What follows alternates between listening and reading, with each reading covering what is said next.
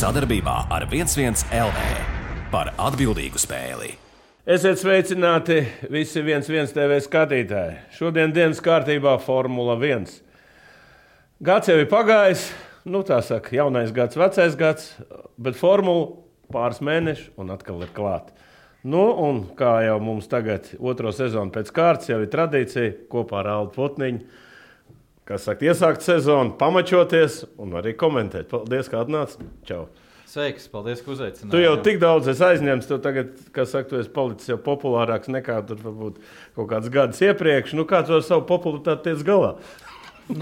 Tas tādi viļņiem pārējoši ir jau tagad pirms sezonas sākuma. Visi grib zināt kaut ko vairāk par to lietu, bet es ceru, ka tā popularitāte paliks aktuāla arī sezonas laikā. Tas ir pats svarīgākais, lai tā sezona mums nepieviļ. 73. sezona. Ar ko šī sezona būs īpatnēja par citām? Es domāju, ka principā mēs varētu pat teikt, lai kāds nāk pastrīdās ar mani, bet mēs varētu teikt, ka šīs ir lielākās pārmaiņas un revolūcija tehniskajā ziņā, kas ir bijusi vispār. Kas tieši mūsu skatītājiem viņam interesē? Es arī nezinu tās tehniskās lietas. Pasaka, kas ir izmainījies salīdzinot pagājušo gadu?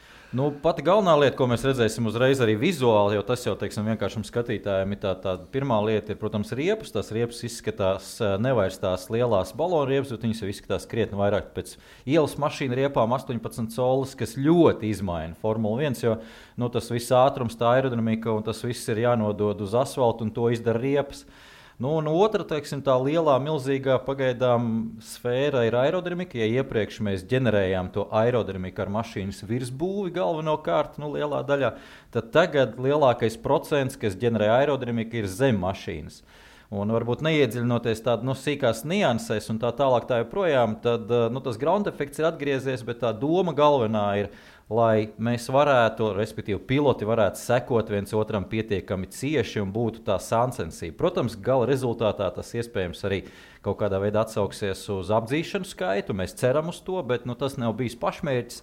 Bet tā doma ir tāda, lai tā aerodinamika nav tik ļoti atkarīga no priekšā braucošās mašīnas. Iepriekš tā bija, tiklīdz tu iesēdies kādam aizmugurē, cauri tu vairs īpaši nevar pabraukt, tev sāk nēsāt mašīnu, dilst riepas vispārējais. Kaut gan, pirmie tie izteikumi bija teicis, ka diezko vairāk nebūs tie apdzīšana. Pēdējās pēc Bahreinas testiem labi komentāri no pilotiem. Es redzēju vismaz 3 brīžus, kad piloti paši savā starpā sarunāja, ka brauks viens aiz otra pāris apļus. Bija Pierre Gasly ar Lewisu Hamiltonu, bija vienojušies un pabraukājās un pēc tam arī komentēja to visu un diezgan labi izanalizēja un teica, ka diezgan labi var pabraukt. Vismaz Bahreinā izskatās, ka labi var pabraukt. Labi, viskreatīvākās idejas, kura komanda tu ieliki kaut kādu savā top līmenī? Kurš pārsteidz visvairāk?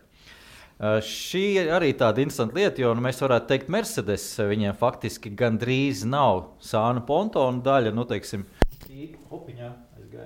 Šī daļa viņiem ir minimāla, bet tas ir vizuāli, tikai tā izskatās ir risinājums pretējā skalas galā aiz Mercedes, starp citu tieši Ferrari. Viņiem savukārt ir milzīgs tas sānu pontons, bet viņi ar to sānu pontonu, ja mēs esam ievērojuši, viņiem ir tāds vēl tā kā baseiniņš iekšā, viņi arī ļoti labi to gaisa plūsmu novada. Šeit savukārt, kur tas iegūms Mercedesam milzīgais, ka te ir tā milzīgā starpa, te ir liels tukšuma daļa, kur arī plūst tas gaiss. Līdz ar to iedomājamies, ka te ir tik daudz gaisa plūsmas liels, ka uz tā aizmugurē antispārna, zem aizmugurē antispārna, tie vēl papildus antispārns, ko nevar redzēt. Tur nāk milzīga aizmugurējā piespēdēja spēka deva, kas citām komandām nebūs pieejama. Tā kā tie ir 2 skalas gali, kurš būs pareizais, to mēs šobrīd nezinām. Vai Ferrari šis risinājums, ar tām skaistām, seksīgajām sānu daļām. Bet formulas labāk izstāst. Vai Mercedes. Smukāks. Pats galvenais, kas man patīk vizuāli, protams, jau viennozīmīgi. Ferrari vēl arī krāsa, redzam, ir izmainīta. Tumšā sarkanā. Jā, tieši tā, mums jau ļoti patīk tāda zemapziņas. 90. gadu, jā. Jā, zemapziņas līmenī latviešiem šī tā krāsa baigi patīk. Bet zin kā ir, kā es teicu, tās mašīnas ļoti, ļoti dažādas. Tas ir lielais pārsteigums, patīkamais pārsteigums, jo teicu, mašīnas būs vienādas, tie noteikumi ir tik ļoti stingri, ka mašīnas būs vienādas. Nav, viņas ir ļoti dažādas. Bet tā lieta ir pilnīgi skaidra, ka paies gads. Nākamgad mēs redzēsim jau mazāk dažādību. Visi būs sapratuši, kas strādā, kas nē. Mercedesam strādā. Sāksies kopēšanas laika. Sāks kopēt, un viņi sāks lēnām tā kā iet uz vienu virzienu vai uz diviem virzieniem varbūt, un tā kā izmainīsies tās mašīnas. Piemēram, man kā diletantam šis tāds... Vai šis nelūzīs nost un kaut kādas nevar radīt kaut kādas problēmas? Visādi tādi liek elementi, ja? Mēs redzam, ja? Nē, tas nelūz. Tas neko, ja? Pa lūšanu, nē. Tas konkrēti šis elements nodrošina to, lai tā plūsmas nāk pāri riepai, viņi arī netiktu mesta augšā un pēc tam kaut kādā veidā problēmas rada tieši aerodinamikā. Viņi arī sakārto to gaisa plūsmu virs riepas, jo riepa aerodinamiski ir visnepatīkamākais elements. Viņi no priekšas izskatās kā vienkārši melns klucis un tur nekāda aerodinamika nav. Līdz ar to ar kaut kā jātiek galā. Labi, tas ir viens par vizuālo un tehnisko izskatu. Izturīgākās mašīnas, kuras tev liekas tagad vislabāk izstījās testos?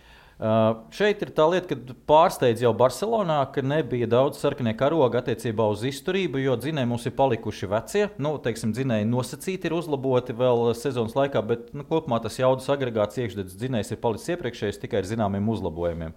Līdz ar to mašīnas uz priekšu brauc, un tās pārējās tehniskās problēmas nav tik manāmas. Neliek apstāties trases malā, kā visa tā lielā kratīšanās, ko nosauc par delfinēšanu, un viss pārējais tas neapstādina mašīnu kā tādu. Līdz ar to liekas, ka nav tehniska problēma. Tās problēmas jau ir, bet viņas neliek mašīnai palikt trases malā.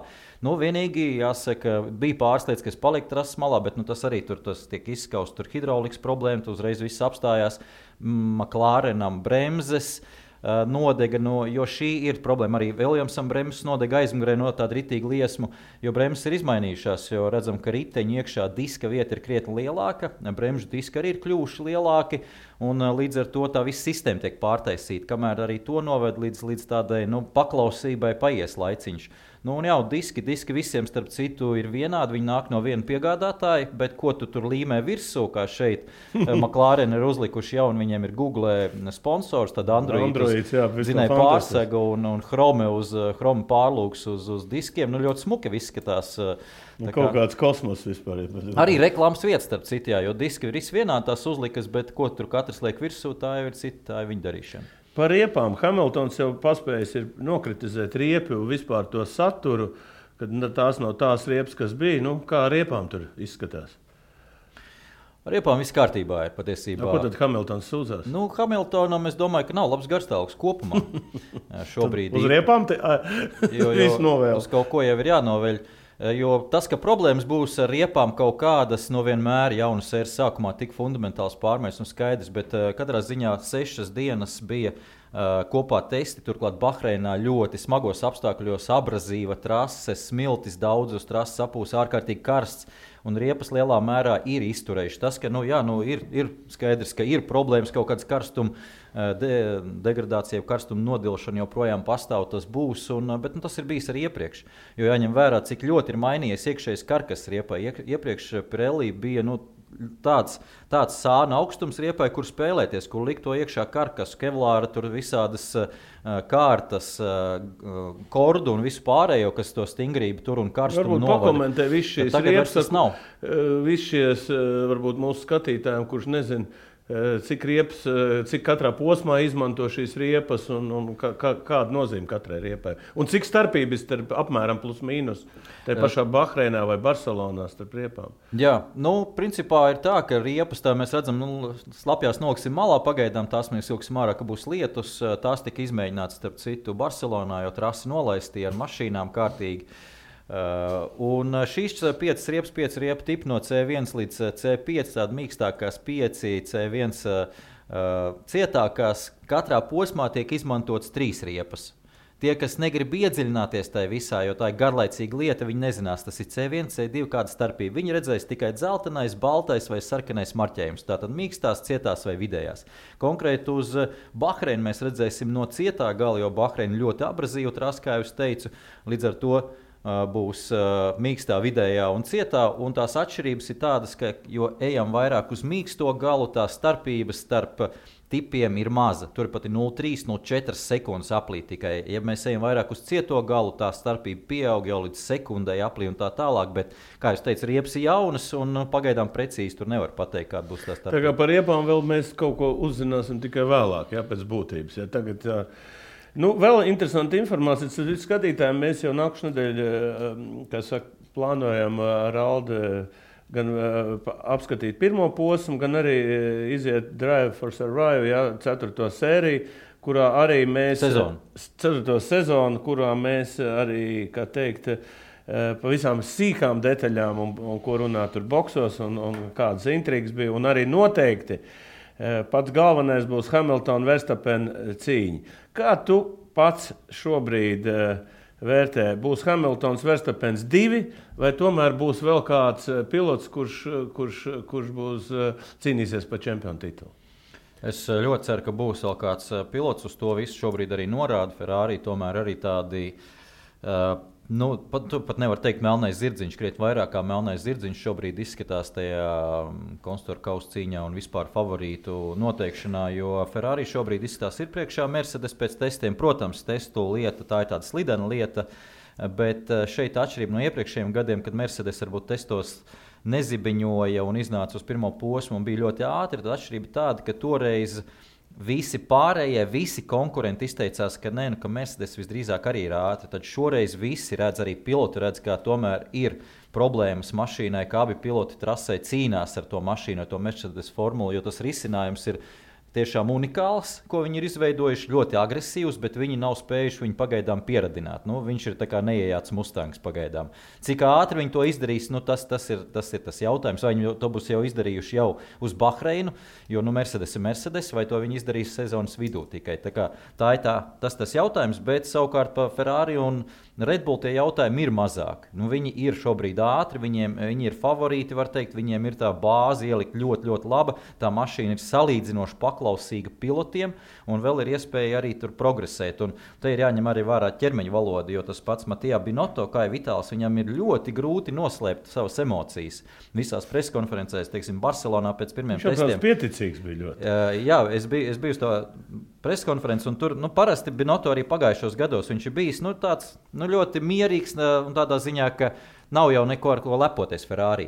Tad tagad viņš tajā preskonferencē tā trinās uz tā sava krēsla, viņš skatījās uz visiem, griezās, ja kādam citam tiek uzdots jautājums, viņš burtiski pagriezās uz to un klausījās viņa atbildēs.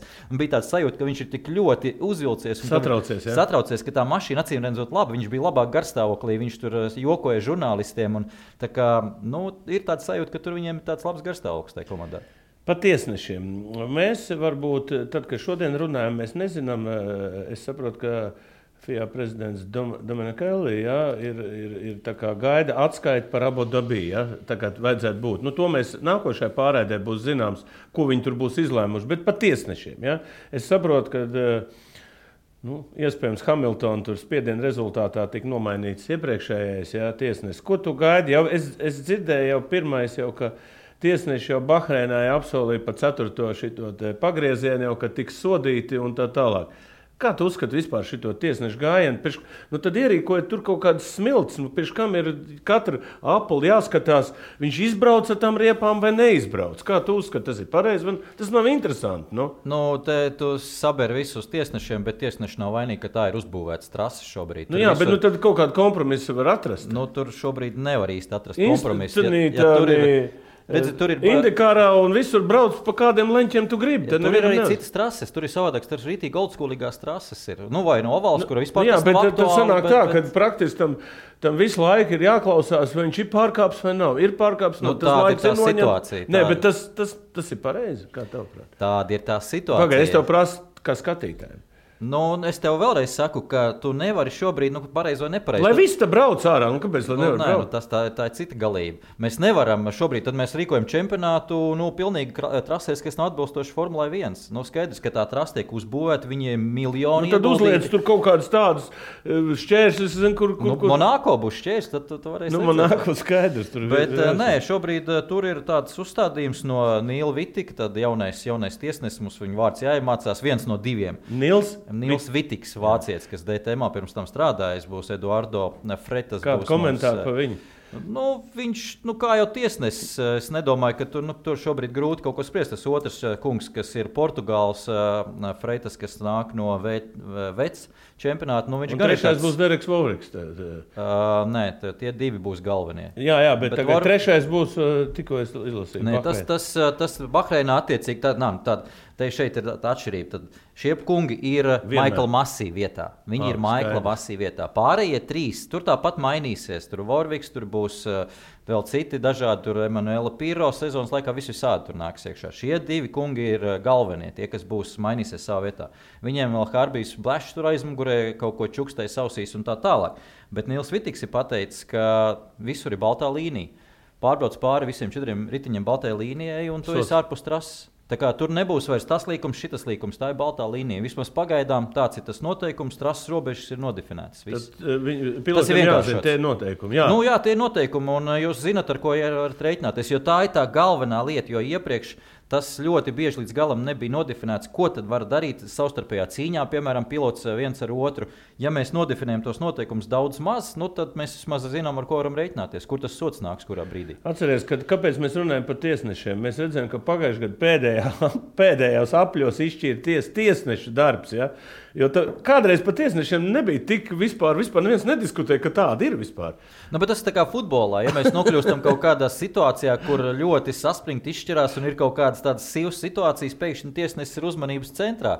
Un formulā tieši tas pats bija. Nepatīkamā situācija bija tāda, ka tas viss notika pēdējā posmā, pēdējā aplī izšķirās čempionu tituls. Tas viss to pacēla tik augstā līmenī un tiesnesis tur gadījās tam visam pa vidu. Un es vēlreiz gribu atkārtot, es teiktu, ka nebija tā, ka Maikls Masī tagad bija visa tā ir vainojams. Viņš bija ļoti neizdevīgā situācijā, un es domāju, ka mēs redzēsim to FIA atskaiti, jo FIA jau ir izdarījuši izmaiņas noteikumos salīdzinājumā pagājušajā gadu. Tas nozīmē, viņi jau ir atzinuši, ka tie noteikumi nebija līdz galam, un Maikls Masī strādāja to noteikumu ietvaros. Viņi jau ir izmainījuši konkrēti to drošības mašīnas punktu, ar ko operēja Maikls Masī tajā brīdī, un viņš izgāja no tiem noteikumiem operējot. Protams, viņš tās savas pilnvaras varbūt nedaudz pavilka uz savu pusi un garākas nekā vajadzētu būt, bet šajā gadījumā viņš strādāja to noteikumu ietvaros.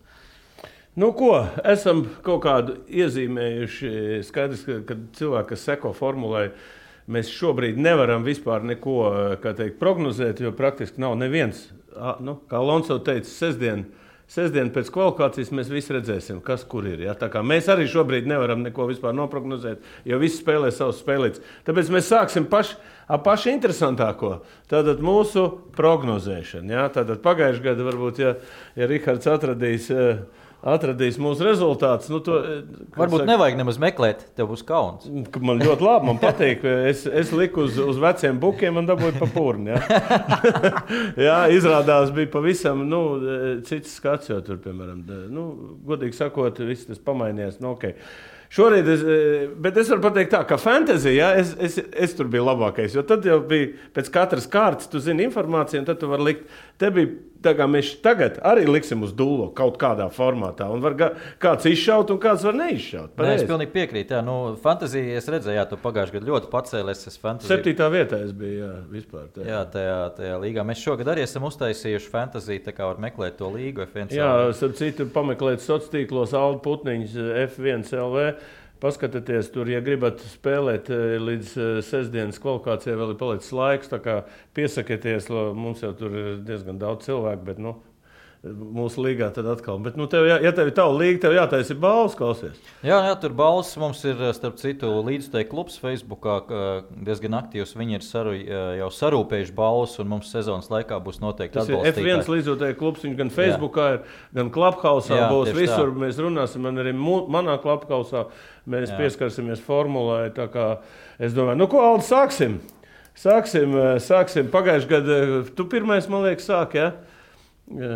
Jā, vai kā bija? Es neatceros. Es arī neatceros, bet es domāju, ka uzvarētājiem jāsāk pirmajam. Nē, tieši vājā. Nē, tu sāksi ar komandu, es sākšu ar pilotiem. Labi, kā teiksi. Ko, aiziet? Tātad man pirmā izvēle, pasaules čempioniem. Maks Verstapens. Tātad mēs ar pilotiem sākam. Jā. Labi. Tev 2. Tagad es 2 velku, ja? 2 man jāizvēlas. Okay.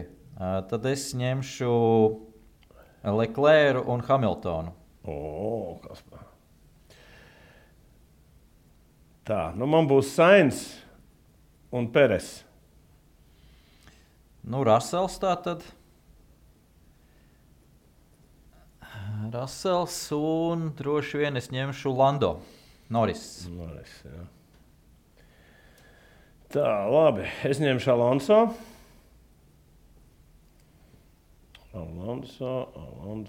un Gasly. Jā, labi. Paliek domīgs. Jā, jau Aldis paliek domīgs. Man Ricardo būs un Okons. Labi. Tā, tagad sākās pats interesantākais. Jā, tagad ir tik labi, ko visas lielās komandas ir paņemtas. Tātad, kas bija, Tsunoda ņemt ir bīstami. Ļoti bīstami, bet tā, Fettels nebrauc, jā. Fettels jau mums tāpat jāņem šo sezonu. Bet kā mēs skaitām to punktu, tad viņš nebrauc. Viņu var pieskaitīt, ka Hülkenberga punktu var pieskaitīt Fettelam. Jā, tad mēs tad darām tā, tad tas arī būtu.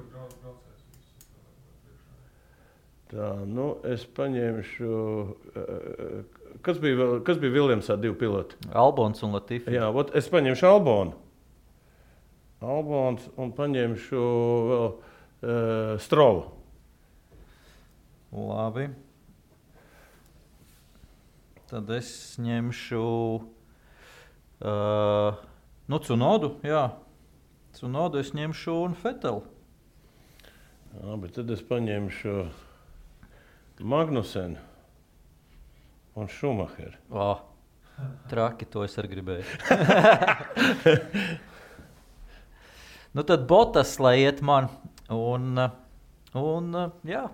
Ņemšu Guanju Zhu, abas 2. Tad man paliek Latifi, ja? Jā, baigi negribēja neviens Latifi ņemt beigās. Tas tā kā pagalmā, ka futbola komandas izvēlās, tad pēdējais kreisais paliek tas vārds. Williams nemaz nav tik slikta komandas šogad. Jā, tā. Ko?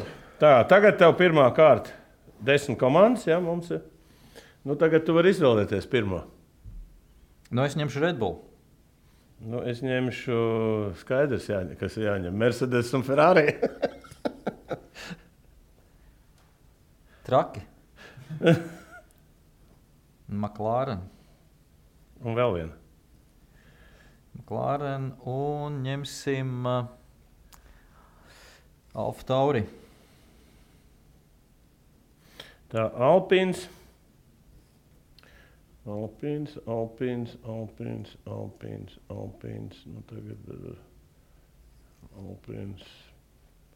Alpins. Jāņem Aston Martins, jau nekas labāks nav. Tad es ņemšu droši vien, kad Haasu. Un no tām 2, Williams un Alfa Romeo, es ņemšu šoreiz Williams.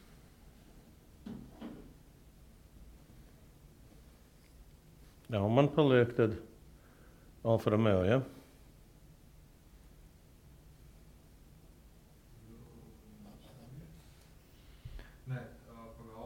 Viņš paņēma Williams un Haasu. Un man paliek Alfa Romeo. Visi 5 un 5 komandas. Nu, ko izstāst man bišķiņ labāk kā pagājušajā gadā, vismaz no šodienas viedokļa. Jā. Nu, ko, tuliņ jau drīz šodien sāksies jau pirmie braucieni, treniņu braucieni, varbūt bišķiņi ir izmaiņas. Vettel vietā brauks Hulkenbergs. Hulkenbergs jau izteicies, ka tā pirmā viņa sacīksts būs tā aizvērt acis ciet un jābrauc.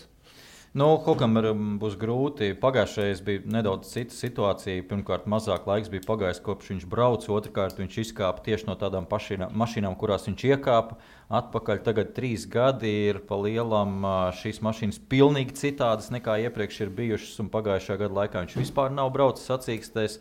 Labi, ka ir simulatorā vismaz sēdējis ar šo pašu Aston Martin. Tas vienīgais viņa glābi.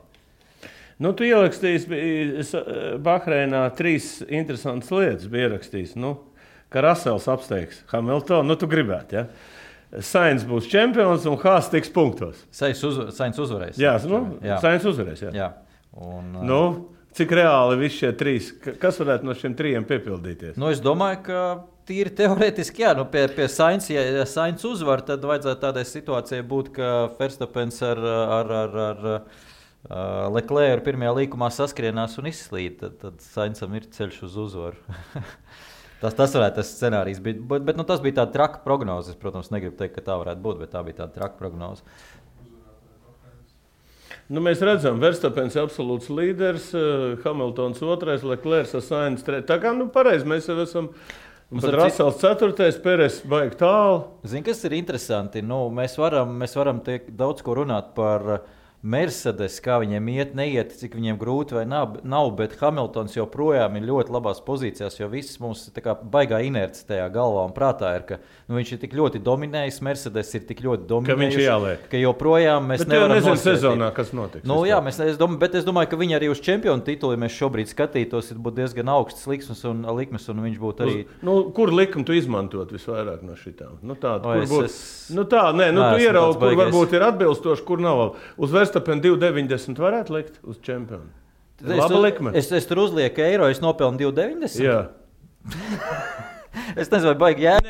Reku 150, tur jau jēga riskēt. Stroll, uz Albonu.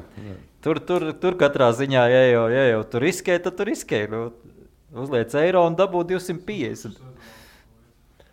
Jo redz, sezonas sākumā neviens arī šeit bookmakeri neviens jau nesaprot īsti, kā tā situācija būs. Labi, protams, nebūs Bottas par uzvaru, necīnīsies, bet tā situācija var mainīties. Championship winner tomēr Hamiltonam labāk, es tieši gribēju teikt, tas ir dīvaini, jo projām mums baigā inerce ir uz to. Jā, viņi uz to Mercedes mašīnu baigi liek. Redzēs. Es domāju, šis ir Leclerc ļoti labi, teiksim. Un viņš ir augstāk par Sainz. Es izteikšu savu trīnieku. Un tad mēs varēsim... Uz Bahreinu. Jā. Verstappens, Leclerc, Alonso. Ja es vinnēšu, konjaks no tevi. Konjaks? Ja es vinnēšu, visi 3 trīnieki. Ja tu vinnē, bērs sulu no manim. Labi, tas ir tas pats. Tev jāskan strādāt ir, kā teikt. Es vienkārši no laukuma atbraucu, tur tieši sulu sāk tecēt. Tad tu man sulu atvedīsi. Ļoti labi. Kopumā. Kāda tev ir sajūta šobrīd?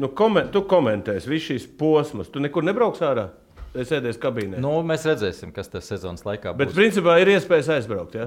Jā, tas viss ir vienkārši šobrīd jau nav skaidrs arī ar Covid, jo te ir viena lieta, viņi šobrīd Covid protokolu uztaisīja nedaudz maigāku Formula 1. Šobrīd Hospitality mājās jau ar viesmīlības mājās iet iekšā.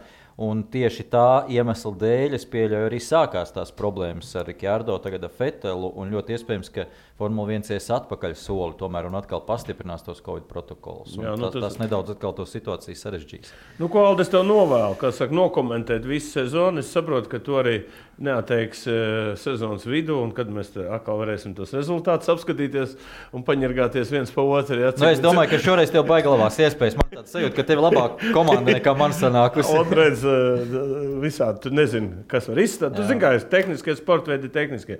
Katrā gadījumā tev arī smaga sezona būs. Pēc būtības. Komentēt 2 stundas, tas nav vingrot ar hantelēm. Bet tas nav grāvi rakt arī. Ja mēs tā salīdzinām. Patīk tev komentēt? Nē, protams, patīk komentēt. Nu, bija mums, tu arī bija atnācis uz mūsu Es sajūtu prātā 2 stundas tur vārīties. Es jau 4 vārījos, man jau bija pat raki. Nu jā, nu, man bija 8 dienā, 3 dienas pēc kārtas, un tad es pēdējās dienas vakarā tieši domāju, ka laikam tomēr ir tāda situācija, ka var Formula 1 būt pa daudz dzīvē. Un tajā brīdī man sajūta bija, ka bija pa daudz. Bija šī dzīvē Formula 1. Tev jāpaņem sponsors, kāds aliņš, noliec pudeli aliņu, un ja paliek grūtu... Jā, bet tas ir jābūt jau nenormāli asā tonusā visu laiku, jo Formula 1 līdzjutēji Latvijā tā saucamie nepiedos tev kļūdas. Divāni eksperti visu dzird, visu redz un vienmēr atgādinās, ja tu kaut ko neesi pareizi izdarījis. Pareizi, tu esi atcerēties, Aldis Putiņš ir gan Facebookā, gan Twitterī, šitenī TikTokā esi? Nē. Es arī Facebookā neesmu īsti. Ja jūs gribat kaut ko sakontaktēt, tad labāk uz Twitter. Tur rakstiet savus problēmas ar mani. Kas jums ir? Nu, paldies visiem, kad esat kopā ar mums. Formulas 1 sezonas sākās jau 73. Un es domāju, būs pat viena no interesantākajām pēdējos gados. Paldies, Aldi, un uz drīz tikšanos. Paldies, tiekamies. Tieši 13:00. Ideāli. Sadarbībā ar 11 LV par atbildīgu spēli.